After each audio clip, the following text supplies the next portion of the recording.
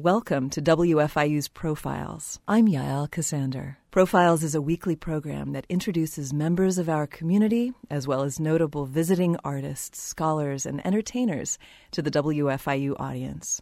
Our guest today is Claude Cookman. Claude Cookman has taught visual communication and the history of photography at Indiana University's School of Journalism since 1990. His teaching at IU has been recognized with 6 awards, including the system-wide President's Distinguished Teaching Award. Cookman began his journalism career on his hometown newspaper, the Anderson Herald. Following service in the Army, including a tour in Vietnam, he pursued his career as a photography editor at the Associated Press in New York, the Louisville Times, where he shared in the 1976 Pulitzer Prize for Photography, and the Miami Herald. He earned a doctorate in the history of photography from Princeton, writing his dissertation on the legendary Henri Cartier-Bresson. Cookman's book, American Photojournalism, Motivations and Meanings, was published in 2009 by Northwestern University Press. He is currently writing a book about magazine photojournalists working in the French humanist tradition. Claude, thank you so much for being here today with us.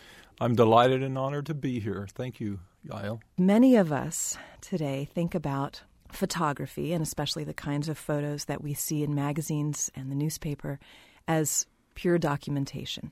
And since photography was first invented, there was a tendency to consider it as the pencil of nature, in William Henry Fox Talbot's phrase. That is a faithful transcription of reality. And in your recent book, American Photojournalism, Motivations and Meanings, you call our attention to the distinction between this view and the postmodern dismissal of a photograph's neutrality. That is, that it's not a document of reality, but, for example, an artifact shaped by context and subjectivity, or worse, an objectification or a commodification of the subject that it purports to portray.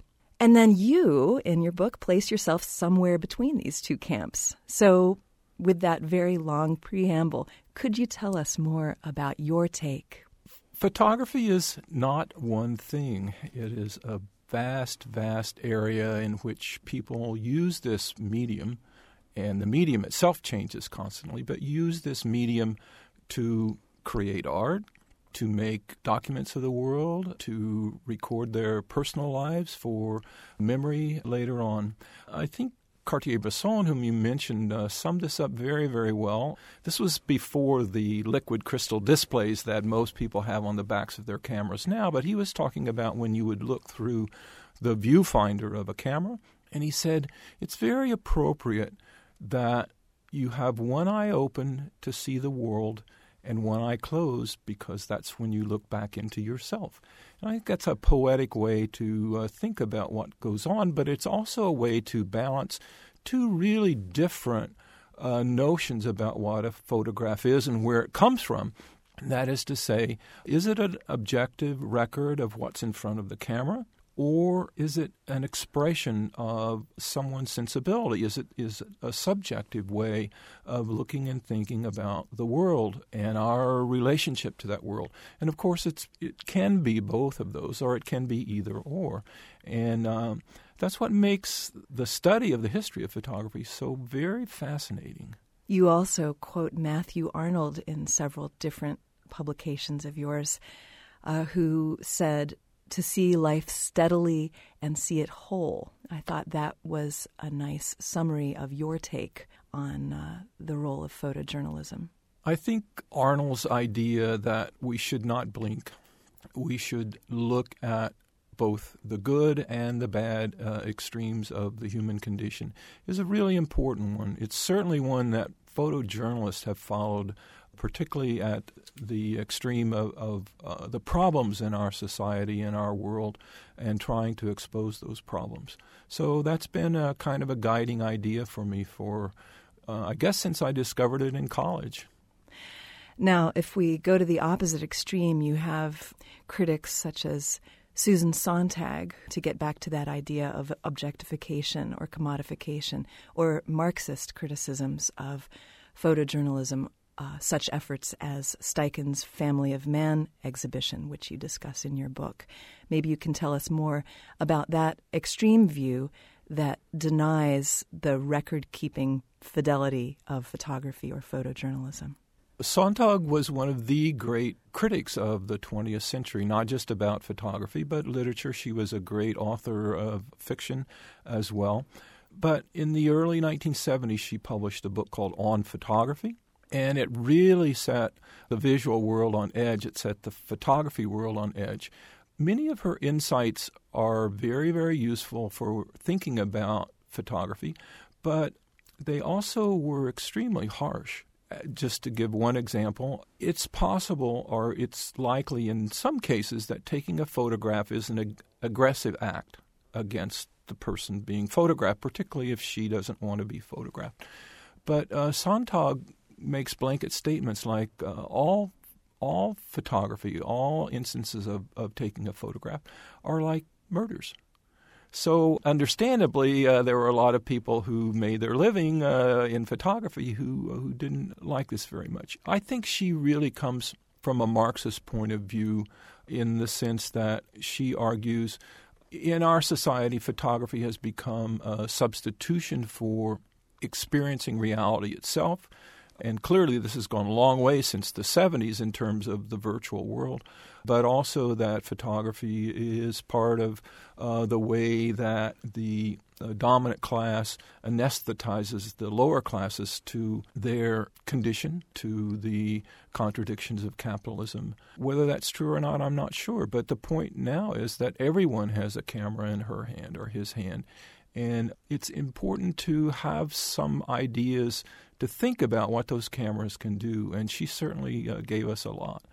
I should say that I think theoretical approaches to photography have moved far beyond Sontag now. Instead of what is typically called postmodernism, most people who approach the image now do so from a cultural, critical perspective, where they're really trying to understand its role in our society and culture in a deeper way.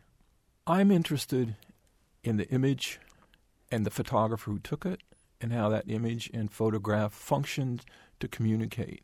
I think these other scholars are interested in the image in a larger sense, how it operates in our culture. So the wonderful thing about the university is that there's room for all points of view, and we're very lucky here that there is an interdisciplinary group, and we get together and we talk about the image. And we were instrumental in bringing a patent lecture to campus last year.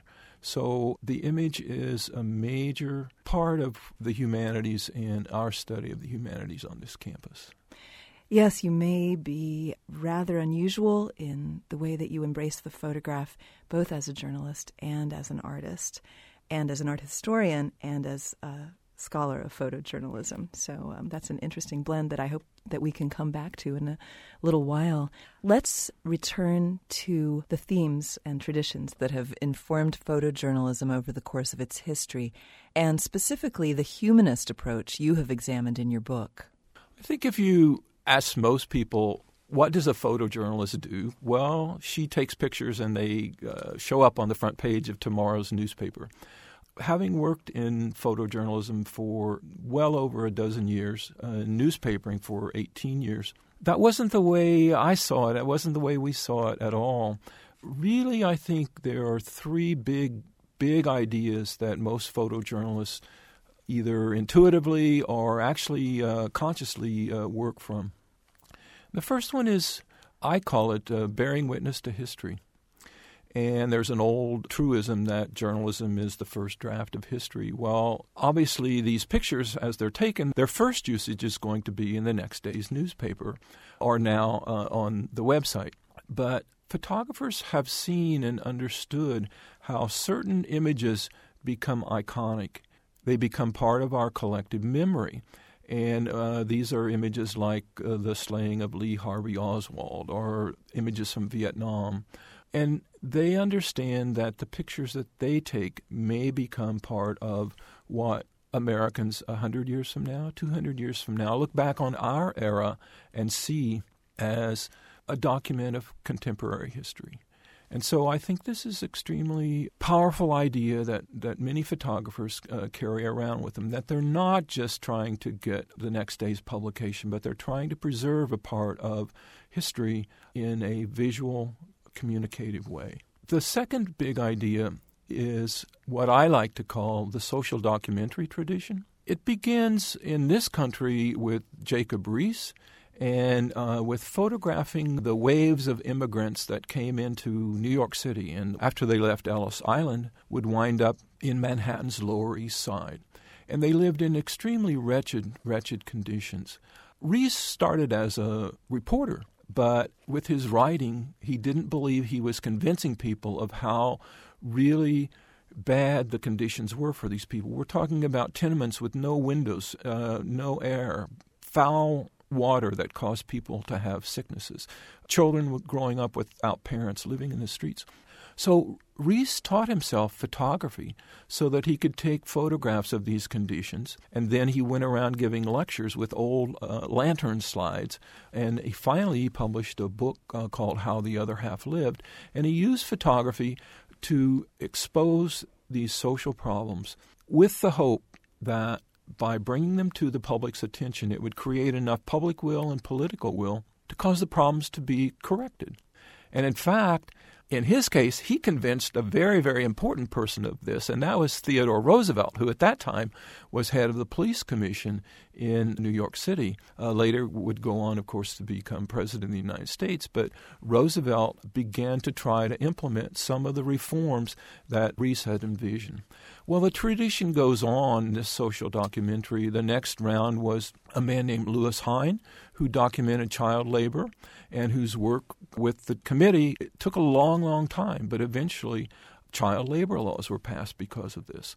Its next big chapter was photographs taken during the Depression by photographers like Dorothea Lange. Many photographers, and this is where your earlier question about objectivity comes in, many photographers want to make the world better with their pictures. That's not an objective stance. That's a very subjective stance. But they have seen what's happened in these earlier cases, and they want to call to the public's attention problems that need to be addressed. And this is a tradition that, as you mentioned, endures today. If you think about photographs from Katrina, for example, if you think about those from Haiti a year ago, or even photographs from Abu Ghraib, one of which is reproduced in your book. Absolutely. It really is probably the biggest idea that most photojournalists work from. Donna Ferrato put spousal abuse on the agenda through her pictures of battered women, pictures of the AIDS epidemic early on, brought it so much to the forefront that the government could finally no longer turn away and had to begin funding research. The latest war, wherever it might be, this really is what many photojournalists live and breathe every day. Let's go back to a time in the 70s when your own career intersected with this tradition. This was the project for which you were awarded, along with the team of journalists in Louisville, the Pulitzer Prize. I was very, very lucky to be the picture editor at the Louisville Times. That was the afternoon paper. The Courier-Journal, the morning paper, is much better known. But the two newspapers shared a photography staff.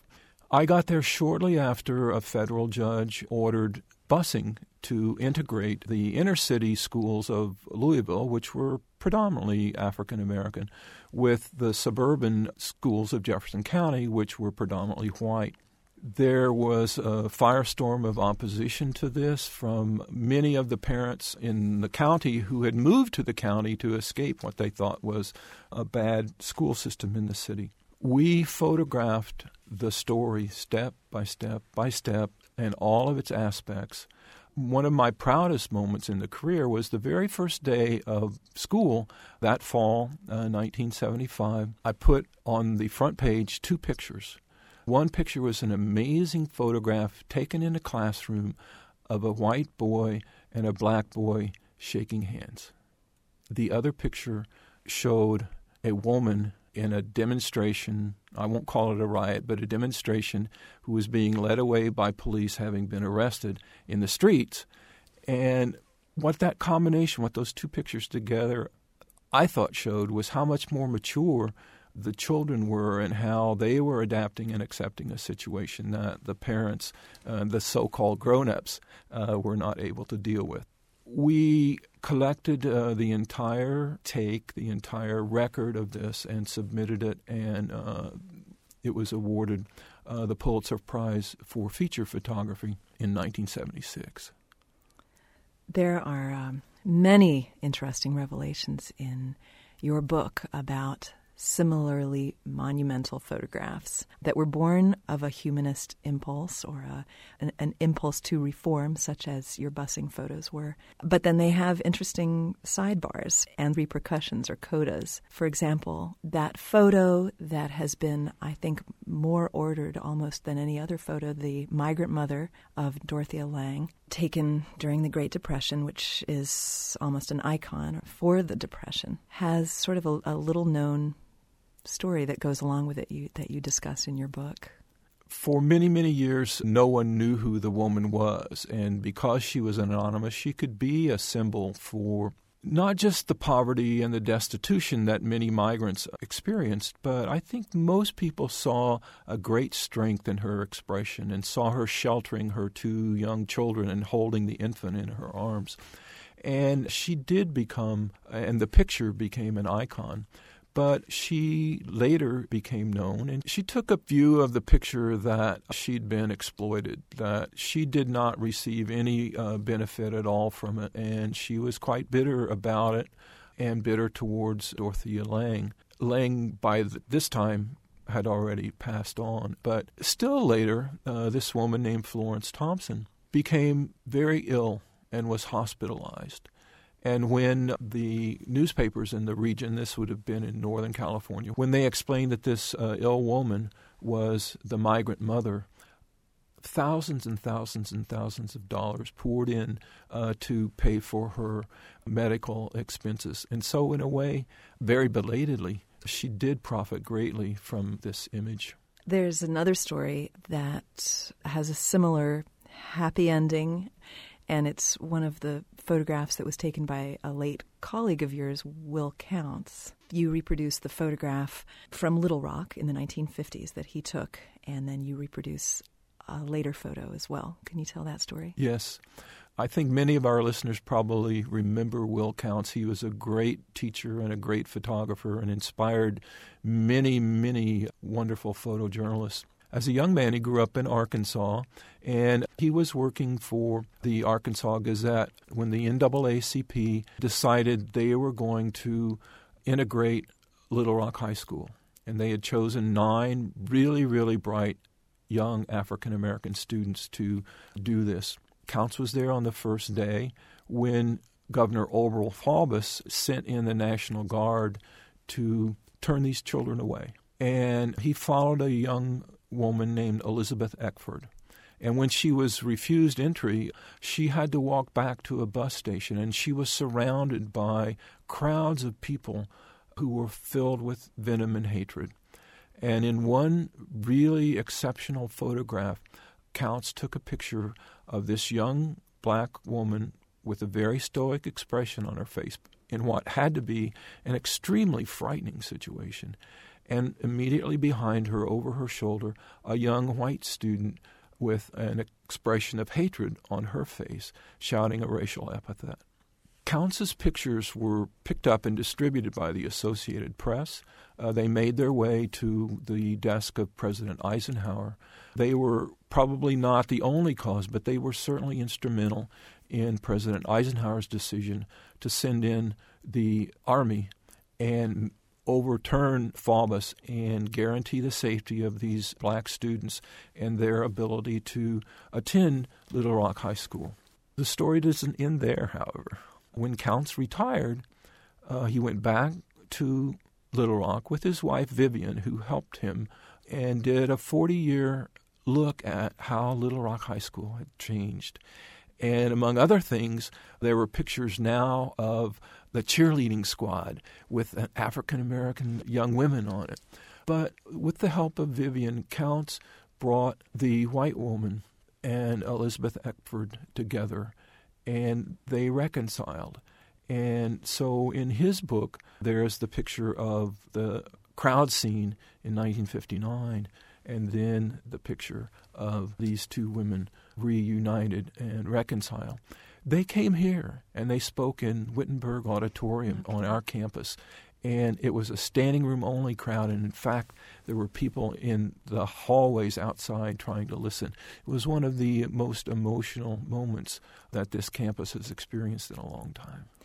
The white woman apparently said she didn't want to be memorialized as the poster child of hatred or something along those lines. Exactly. Counts named his book after a line that the white woman, Hazel Bryan, said. He named his book More Than a Moment, and she said that she was so grateful to Will and Vivian for this reconciliation because she did not want her life to be defined by that one moment, that one instant, that one moment of hatred, when she felt that she had gone far beyond that. But she herself was not able to find and reconcile with Elizabeth Eckford. But it is, I think, a healing story. It's a story of reconciliation.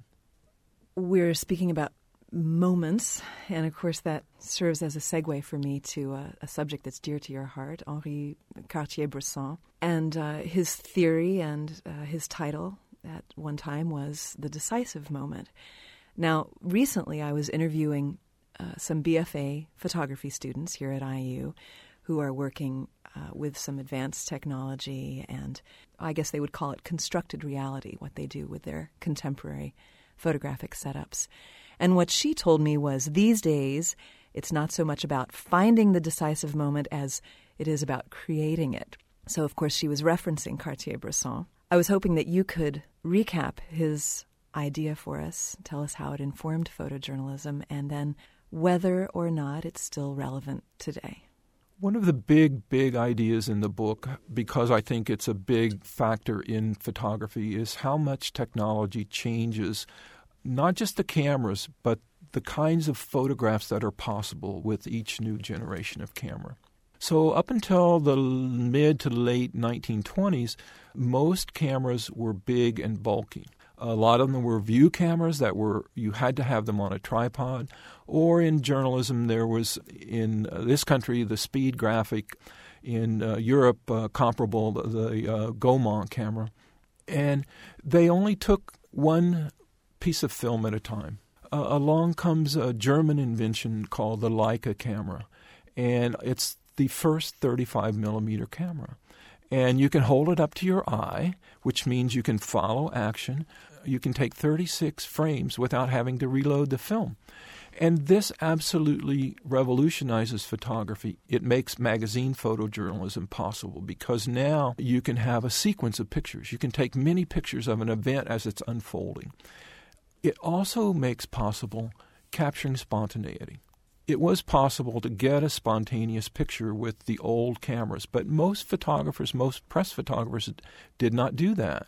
They posed their subjects, they found a setting, they included props and so forth, and they set up a scenario that would symbolize the situation. So they were very much in a controlling mode. The main time when they shot spontaneously would be like a sports event.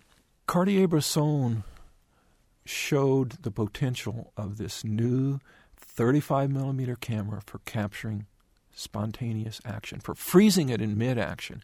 And that's become known as the decisive moment.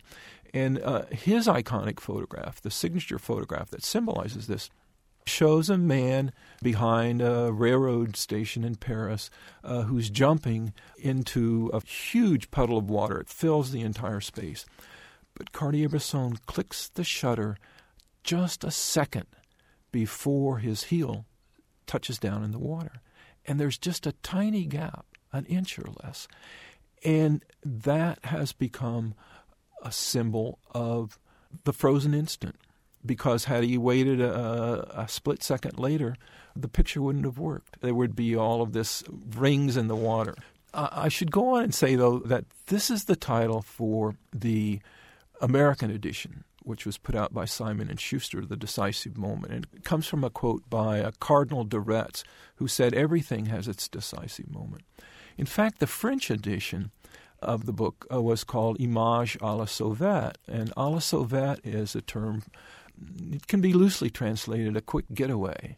It was used a lot in terms of street vendors who set up a stall, and then when the police would come, they'd grab everything and run away. So that was à la sauvette. And that was the way Cartier-Bresson saw his work, that he wanted to be absolutely anonymous.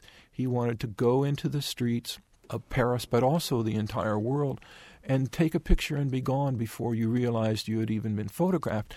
Not for the sake of being surreptitious, but for the sake of getting something that was natural, that was candid, that was unposed, that really revealed a human moment that would not be possible with these old press cameras, where nobody could ignore the fact that he or she was in front of a camera and about to be photographed. Well, so then let's fast forward to now, when digital photography is ubiquitous, and we don't need to be precious about each frame whatsoever, and we can get 1,000 decisive moments over the course of a few days. Is the term relevant anymore? And if so, what can we take from it? I mentioned a minute ago, and again, it's a big idea in the book, that technology changes the possibilities for making images. And the digital camera certainly has done that. I think now the cutting-edge medium is the audio slideshow. Many journalistic websites and a lot of other websites are very interested in producing a slideshow where it's not just a single image, but maybe as many as 40 or 60 or a couple of hundred images that pass by quickly, but our brains synthesize the images and put them together and make a much bigger understanding of the event, the situation, the theme, the idea that the photographer is trying to cover. So that's what's happening on one level.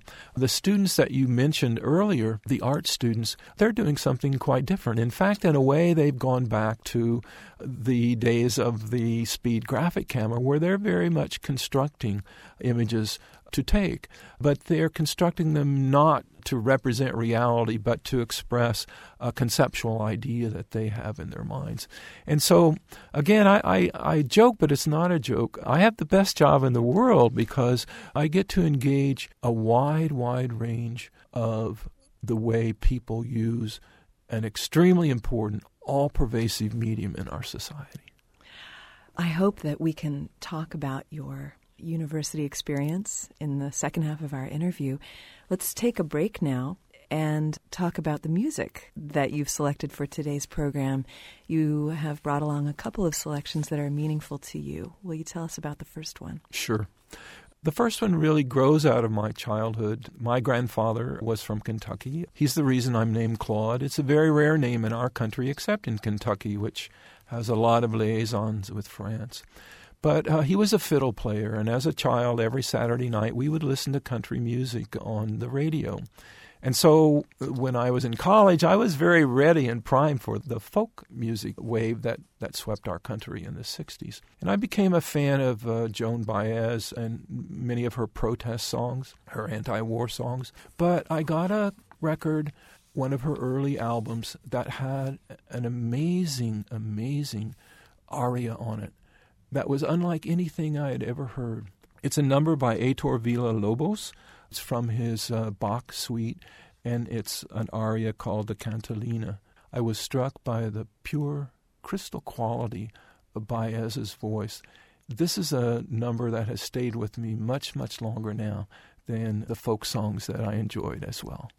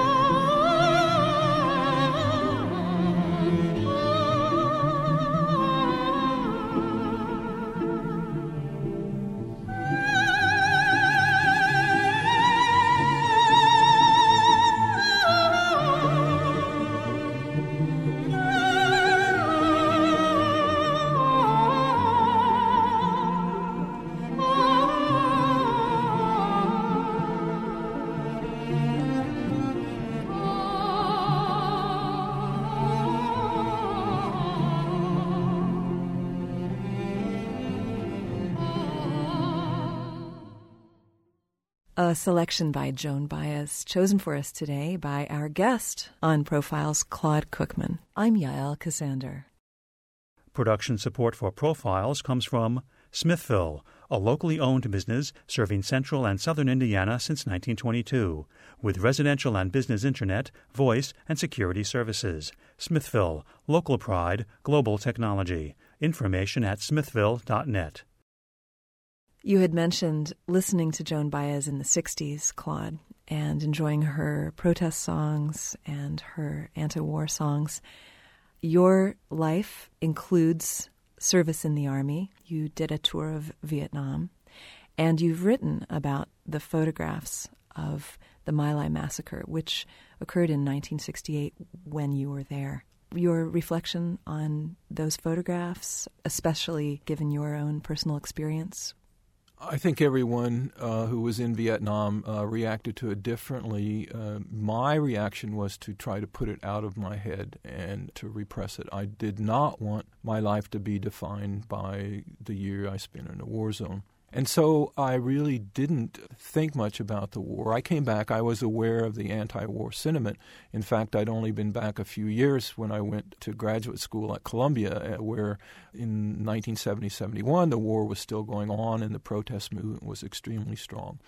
But I did not talk or think much about my war experience until the mid to late 90s when I wrote an article about a French photojournalist who photographed in Hanoi, a man named Marc Reboux. And in doing that, suddenly there was this great flood of curiosity and interest about the war, and I read everything I could get my hands on, and I saw it from a much different perspective. I think the first thing to say about being a soldier in a war zone is your perspective is so limited. And you may have a personal reaction, but you don't really understand what's going on. And so I was able to see it from a global perspective. I was invited a few years ago to write about a photograph of my choice for the Journal of American History. And I chose a picture that I thought was extremely intense. It was taken by an Army photographer, Sergeant Ron Haberly, during the My Lai massacre.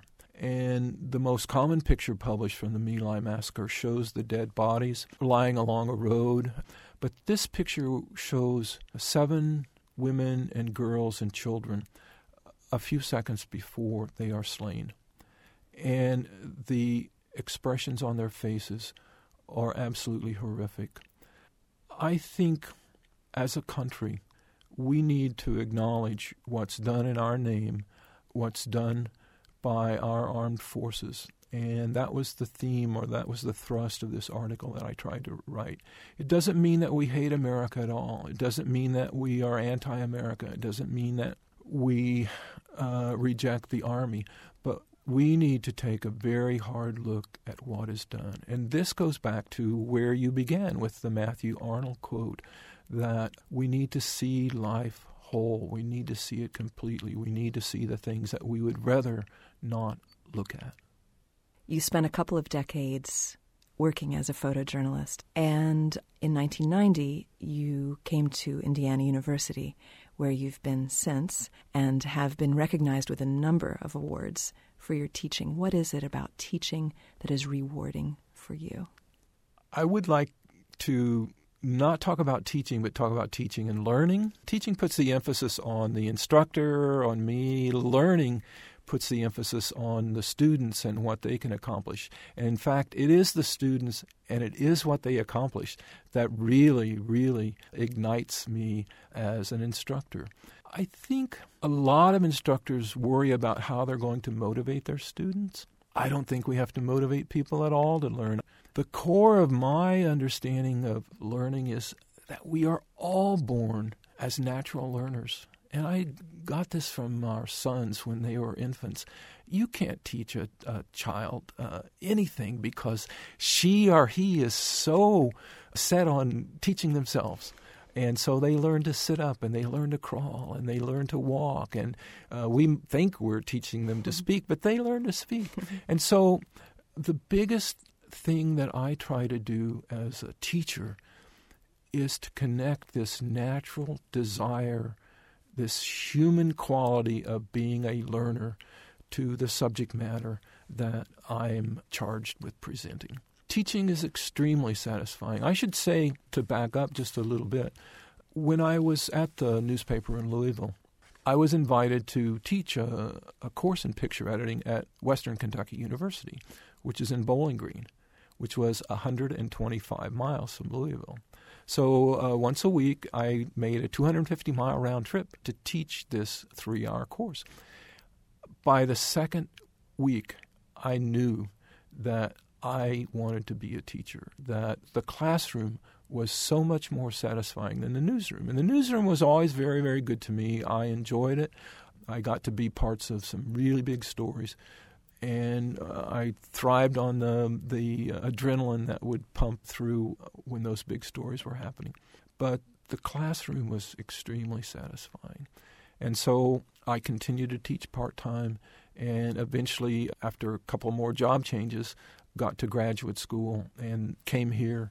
And I should say this is the longest I've been anywhere. Before here, my record was about 6 years, and I'm now in my 22nd year and still loving it every moment. Congratulations. It strikes me that both being a photojournalist and being a professor are about effecting change. And maybe there's a difference in the way that you're able to see the change. For example, the project for which you won the Pulitzer Prize in Louisville was a project that opened many eyes to the situation of integration. And one could argue that changed a lot of public sentiment about the issue.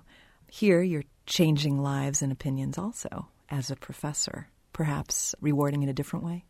My minor in college was philosophy, and I've always been cursed by having to think through and have ideas about everything. So I want to look at a really big, broad look at what education is. There was a scholar named Kieran Egan who wrote a book called The Mind's Eye. And in this book he says, if you boil it down, there are really only 3 big purposes for education. One is to socialize young people into their society and culture. That happens a lot in the School of Journalism because we are trying to help them imbibe the values of the profession of journalism. Another is to transmit the accumulated knowledge of our civilization. The third is to promote the development of the individual.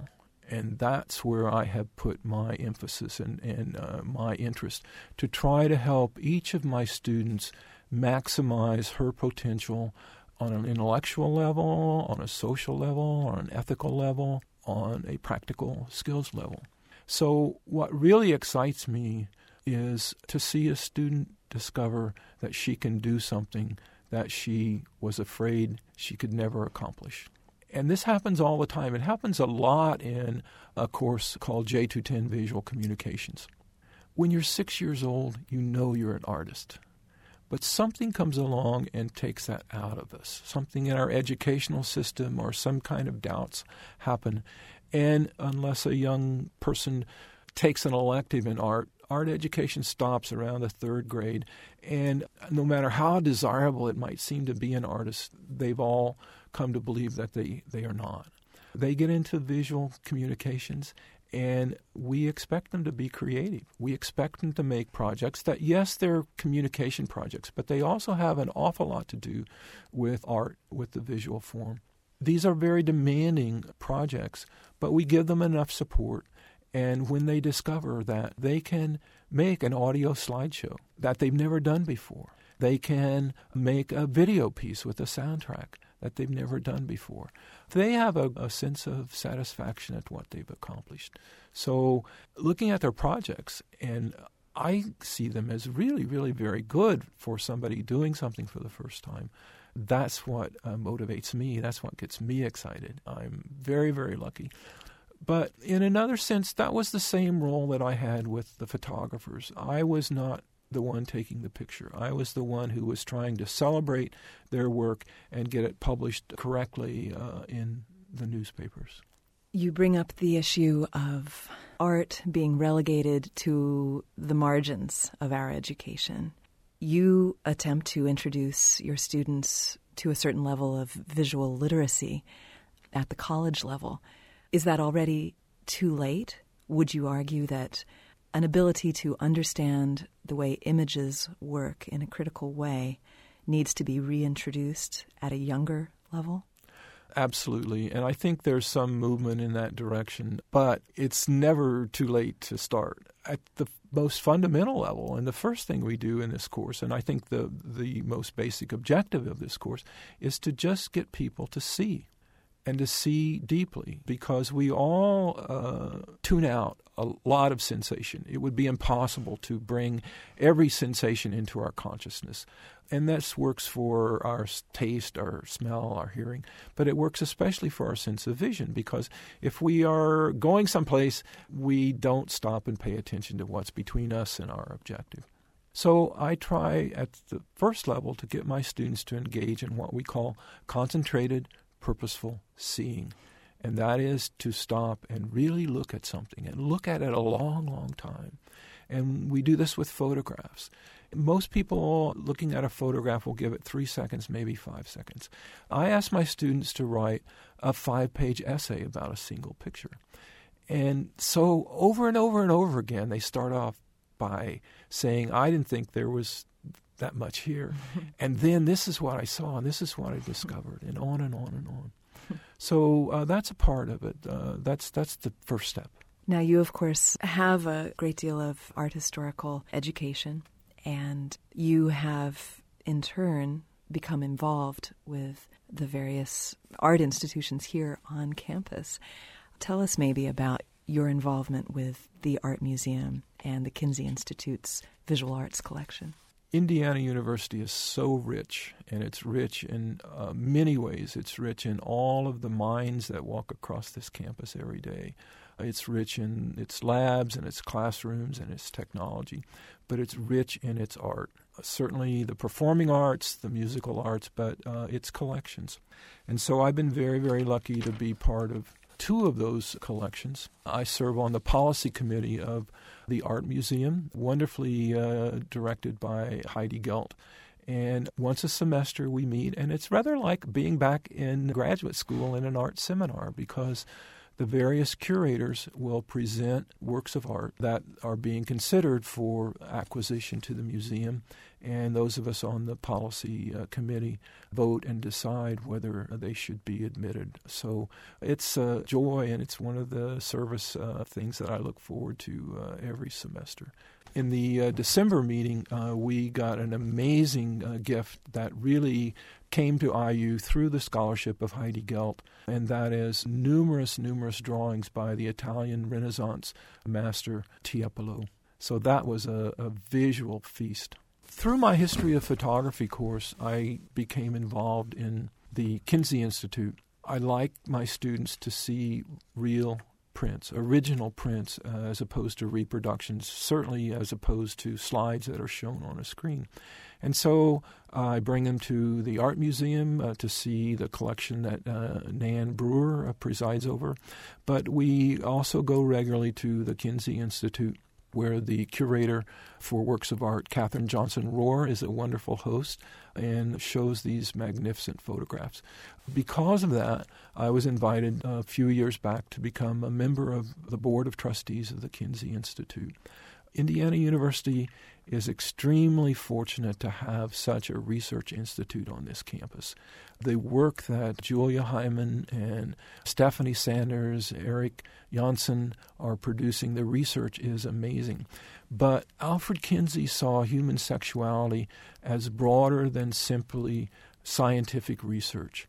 He believed that the way artists, the way writers and authors express their human sexuality was extremely important as well. And so from the very beginning, Kinsey began to collect works of art and began to build a library. And the treasures that exist in the Kinsey Institute collections are wonderful. And they really are my personal goal for being on this board, to try to help to grow the collection, particularly in the areas of art photography. And we should elaborate that the Kinsey collection, for those who haven't been to see it, goes far beyond photographs of pornography and erotica to photographs that fall into the larger area that the Kinsey specializes in, the area of reproduction, for example. And so, by way of closing, I'd like to mention a beautiful project that you were involved with that I think dovetails with the Kinsey's mission, but also dovetails with your notion that humanism informs photojournalism. And that is this book, An American Family, 3 Decades with the McGarveys, which was a remarkable project for which you wrote the text. These are photographs by Pam Spalding charting a family over the course of 3 decades. Maybe you can tell us about it and why you chose to be involved with the project. I was very, very lucky to be invited to write the text for this project. But I should back up and talk about how this fits into the photojournalism that we were talking about earlier. As I said, so many photographers were trying to expose social problems and finding people at the disadvantaged end of the social scale. And my colleague Pam Spalding thought, that's okay, but there's a part of the story that's not being told, and that is the middle or the upper middle class and what their lives are like. And so in the idea of trying to document, again, the full breadth, to see life whole, Pam Spalding began a project that she thought would only last a year, and that was to look at not the birth, because so many photographers had done, this was in the early 70s when the notion of natural birth or birth without anesthesia was a very popular idea. And so there were lots of photojournalists, including one who won a Pulitzer Prize for it, who recorded this. Pam thought, my life changed dramatically when our first daughter came home, and that's the story I want to tell. And so she found a couple. The wife was a school teacher. The husband was a lawyer, John and Judy McGarvey, who agreed to let her spend a year documenting how their lives had changed by the birth of their first son, David. Well, the year didn't stop. It went on for 32 years. And so what Pam has produced is a longitudinal look at an upper middle class family that has not been done before and I doubt will ever be repeated again. But she sees it, and I think appropriately so, as a piece of anthropology, as something for scholars 100 or 200 years from now will look back. Yes, they'll see the people, they'll see the interrelationships, but maybe what they'll find most interesting is that pot hanging on the wall in the kitchen. She also, and I think this comes out in the first part of the book, sees it as a study of time. An old idea from the pedagogy of art history is when you see two pictures side by side, they say something that neither of them could say alone. There are pictures that show the grandfather with his favorite grandson, Morgan, the middle child. When Morgan is 6 or 7 years old, playing Little League, and the grandfather has his arm around Morgan.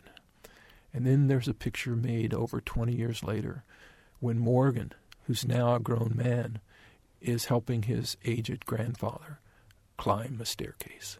So this is the kind of long-term documentary project that allows you to see those kinds of things and say those kinds of things with your photographs.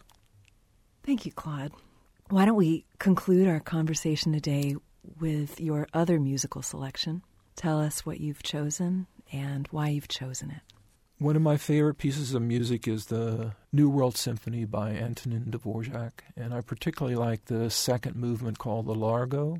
I love it because of the quiet lyrical quality. I love it because of listening to the oboes and the flutes and the violins talk back and forth to each other. It's just a beautiful piece. So since the second movement is quite long, we'll just hear an excerpt of the Largo from Dvorak's New World Symphony.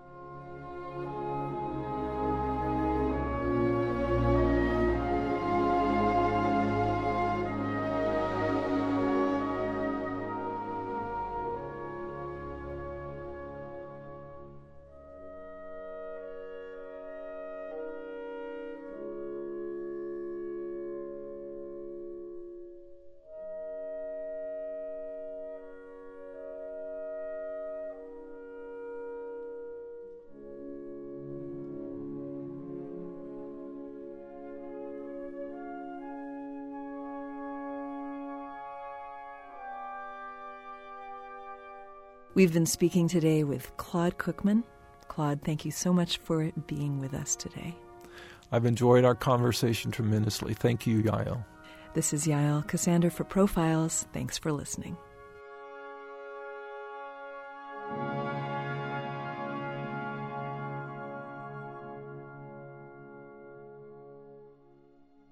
The program you just heard was recorded in January of 2011. The studio engineer and technical producer was Michael Paskash. Production support for Profiles comes from Smithville, a locally owned business serving central and southern Indiana since 1922, with residential and business internet, voice, and security services. Smithville, local pride, global technology. Information at smithville.net. Copies of this or other programs can be obtained by calling 812-855-1357. Information about Profiles, including archives of past shows, can be found on our website, wfiu.org. Profiles is a production of WFIU and comes from the studios at Indiana University. Christina Kuzmich, executive producer. Please join us again for the next edition of Profiles. For WFIU, thanks for listening.